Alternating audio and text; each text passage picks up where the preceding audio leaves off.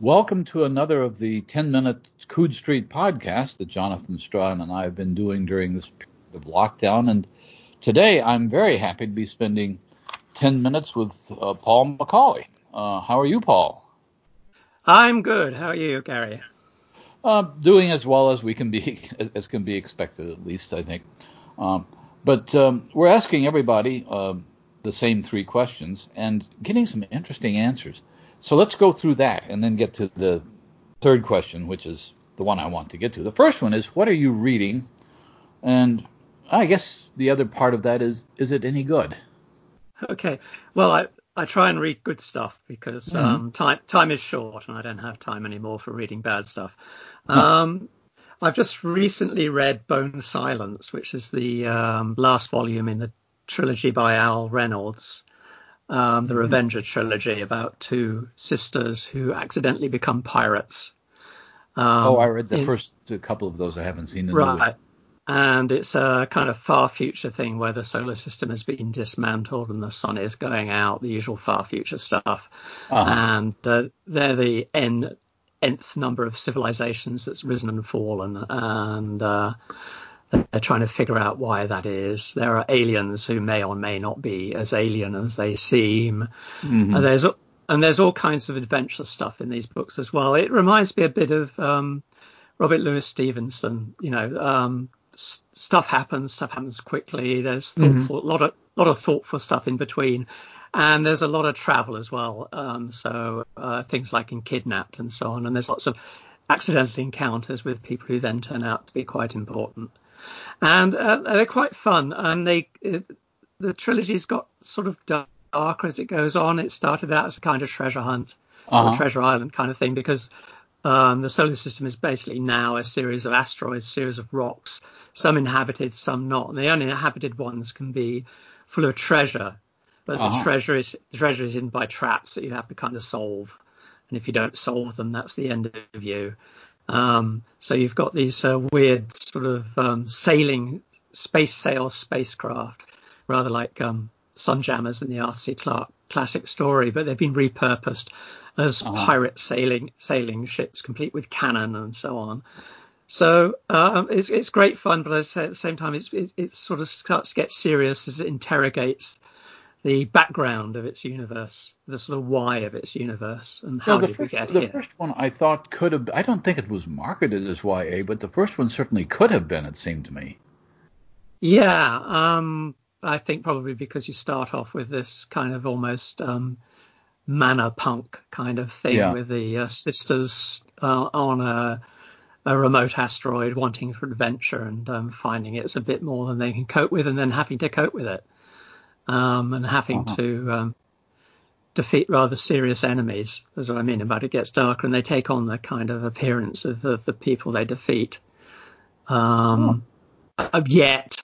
they still retain some essential difference from them as well. So, anything else you've been reading? Anything else? Let's see. Well, I just read Lavie Tidvar's, what's it called? The Arthurian, by Force Alone. Yeah. I nearly want to say by magic alone, but it's by Force Alone. There is magic in it. And it's kind of, I'm a big fan of Arthurian stuff. The Once and Future King is one of my favorite books. But this takes the Once and Future King and turns it upside down. In the Once and Future King, the idea is, as in the Arthurian mythos, that the knights renounce sort of going around bashing peasants on the head and bashing each other, but instead we'll try and do good. And as we know, this ends up in tragedy. Well, Lavie Tidvar takes this and says, well, what happens if they don't try and do good? And basically they're the Sopranos. Right. They're gangsters. They're gangsters. I mean, I've read it, and somebody becomes a knight of the round table, they're described as a made man. That's right. There's a ceremony which is very much, and somebody says, like, I've always wanted to be a knight. You know. So there's lots of little cunning references to. Well, I grew up on the Once and Future King, and probably when I was, I don't know, in high school or earlier, I probably read one of the few books I read once a year, and I haven't gone back and looked at it in a long time because it struck me as having a good deal of humor in it. But then so much Arthurian stuff since then has created a poor taste in my mouth. I mean, even Once and Future King turned into a Disney cartoon at one point. Yeah, the first book became a musical, and the second book became a musical as well, Camelot. A Camelot, right? Yeah, and the third book was never filmed, so it's never done. The T.H. White's was a very odd duck, and when I read it, it was like it's a complete revision of what the Arthurian legend was. It's very eccentric, and Lavie has some of that. Lavie Tepper has some of that in there. He has the questing beast and Sir Pellinore chasing him as a kind of character that the other characters encounter as he's chasing this questing beast around. But the questing beast is more a kind of Lovecraftian questing beast. And there's, the episodes are more derived from. There's an episode which I don't think quite comes off. It's my least favorite one, although there's lots of invention in it, which is kind of the Strugatsky's roadside picnic. It's very definitely that. I think. Yeah, it's a UFO. The Grail is a UFO artifact. But there's lots of other fun stuff. Guinevere is an outlaw rather than a kind of who does have the love interest, but it has her own agency. Lancelot is kind of a kung fu mystic in the service of somebody who's chasing nutty theories about the Grail and so on. And it's quite bloody, it's quite sweary, but it's quite fun, and it keeps moving at a cracking pace. Yeah, it's a big old book. It's not a trilogy. Thank God he didn't write a trilogy. Thank God it's not, but it's. But it's a good fun book. So those are two sort of genre books that I've been reading at the moment. A second and question. Go ahead. Sorry. Okay, the other one which I've got a bookmark in at the moment is a book by Martin. It's the first novel by Martin McDonough.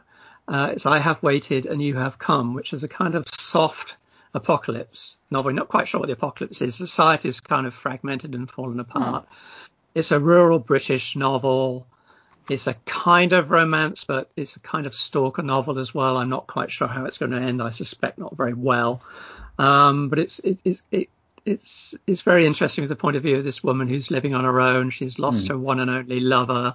She's struggling. The big thing is to get groceries, which kind of ties in with the situation we're all in at the moment.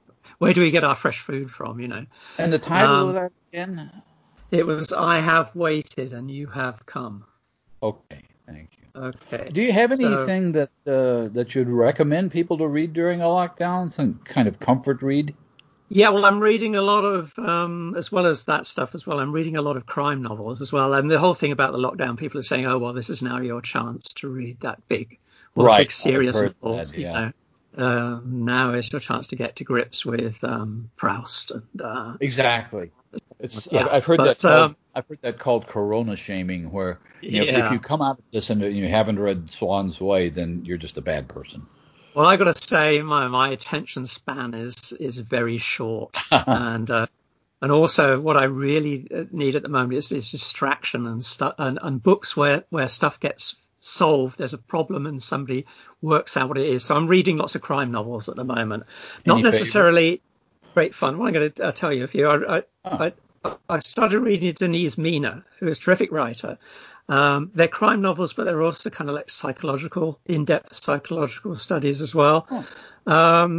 There's a series of 5 with a detective called Alex Morrow, who's kind of a Glaswegian lass from the wrong side of the tracks with a gangster brother, which causes endless trouble since she's in the police. And all 5 are very good. It doesn't matter what order you read them in. She wrote a kind of non-fiction or a fictionalized non-fiction book called The Long Drop, which is about an actual murder. I think it was in the 50s, late 50s, true crime, and it's about somebody who walks into a house, kills 3 women, eats a ham sandwich, and then the man of the house, as they used to say in those days, sort of tracks him down and takes him on one long drunken binge night through the underworld of Glasgow. And it's divided between that binge night and what they talk about and the trial. And it's fantastic. It's quite short and it's really fantastic and very clever. Yeah, I've also read, I'm a big fan of Kate Atkinson as well. I just read her latest Big Sky. Do you know her Jackson Brodie novels?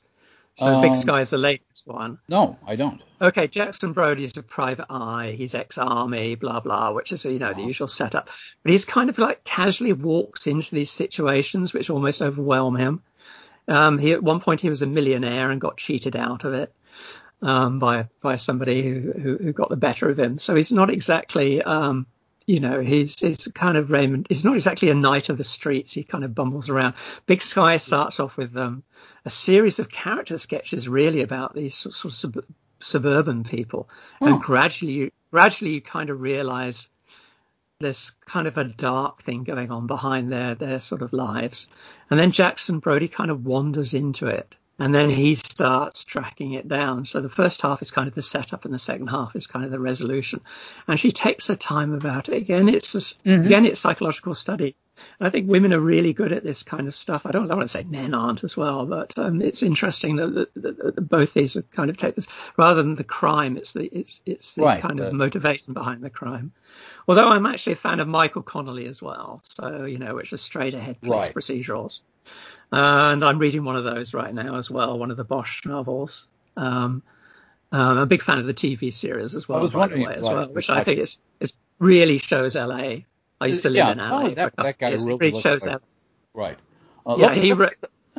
He's a machine for writing books, and they're boilerplate prose, but he's very good at getting information across and putting hooks in and developing plots by adding just enough to keep you going and then resolving it. So I just find them very interesting. And Bosch is the kind of classic loner policeman. He's tagged teams with a woman detective called Rennie Ballard, Bosch is retired, but he's still sort of looking down at cold cases, and Rennie Ballard's this kind of A, she's a woman, which is a hit in the police anyway, but B, she's had run-in with bosses, so she's sort of operates on her own, sort of unregarded. Right. So she gets hooked into what Bosch wants to do.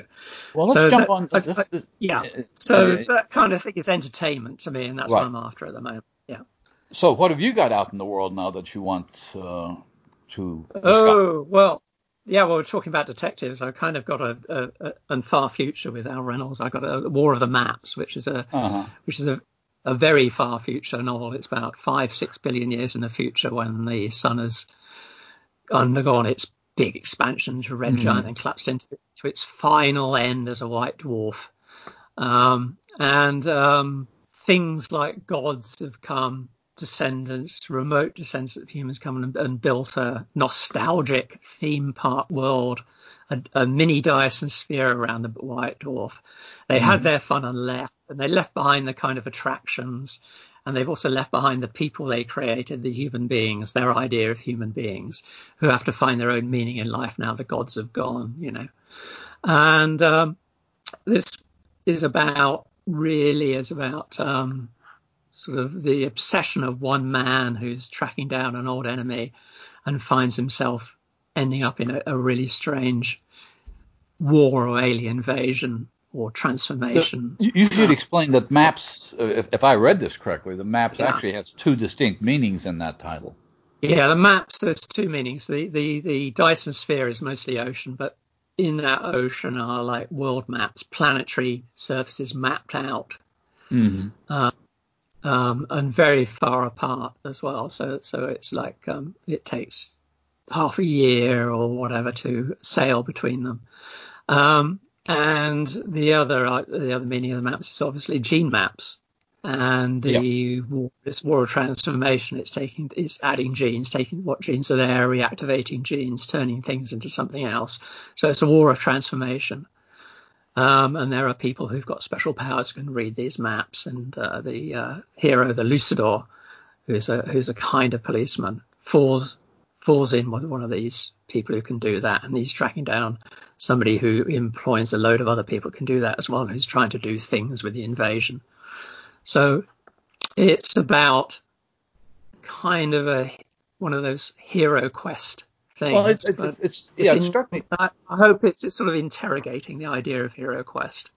It does something else which I don't think I'd seen before because, as you know, I liked it quite a bit. I was trying to think if anybody else had done quite the same sort of thing with the Dyson sphere because, back in the 70s, probably starting with Ringworld and Bob Shaw's Orbitsville. It was like Orbitsville was like a one-upmanship on Ringworld, I thought. But the area was so vast that I don't think either of those writers really knew what to do with it. So you kind of did two things I hadn't seen before, or I'd barely seen before. One is, turn it into an epic fantasy quest, because he moves through one world after another, as though it were fantasy, but every world has a science fiction. Everything he goes through has some kind of science fictional rationale. And the other thing is, they're on the outside of the Dyson sphere. Yeah, it's based on. There's a little paper I came across a few years ago, which was said, well, what happens if you build a shell around a white dwarf? You can build it. It'll be a lot smaller than your classic Dyson sphere, which would be at the orbit of Earth, basically. So it'd be an enormous thing. You can either have a shell world, which is the classic Dyson sphere, or you could have a flock of worldlets, right, in cunning orbits, and the whole point is they absorb all of the sun's energy, which is like the ultimate way of using everything the star puts out. But these, as you say, are very big. Because the white dwarfs are compact and cool, you can A, get close to them, and B, you can get so close that their gravity exerts a pull of 1g on the surface of the Dyson sphere, and so you can live on the outside. So you can see the sky, you can see the stars. The big problem is you don't have any light, so apart from starlight, so you have to work out. Yeah. So you have these trains of mirrors going around, which mirror arcs, which aren't exactly mirrors. They're something else, but they're called mirrors. Okay, we're past our 10 minutes. So I'd like to. Okay. My point of view, just to pass on to everybody that yes, you should definitely look up War of the Maps. But again, this has been one of the 10-minute podcasts today. Delightful 10 minutes with Paul McAuley, whose new War of the Maps is just delightful. And thank you for being with us. Well, thank you for having me, Gary.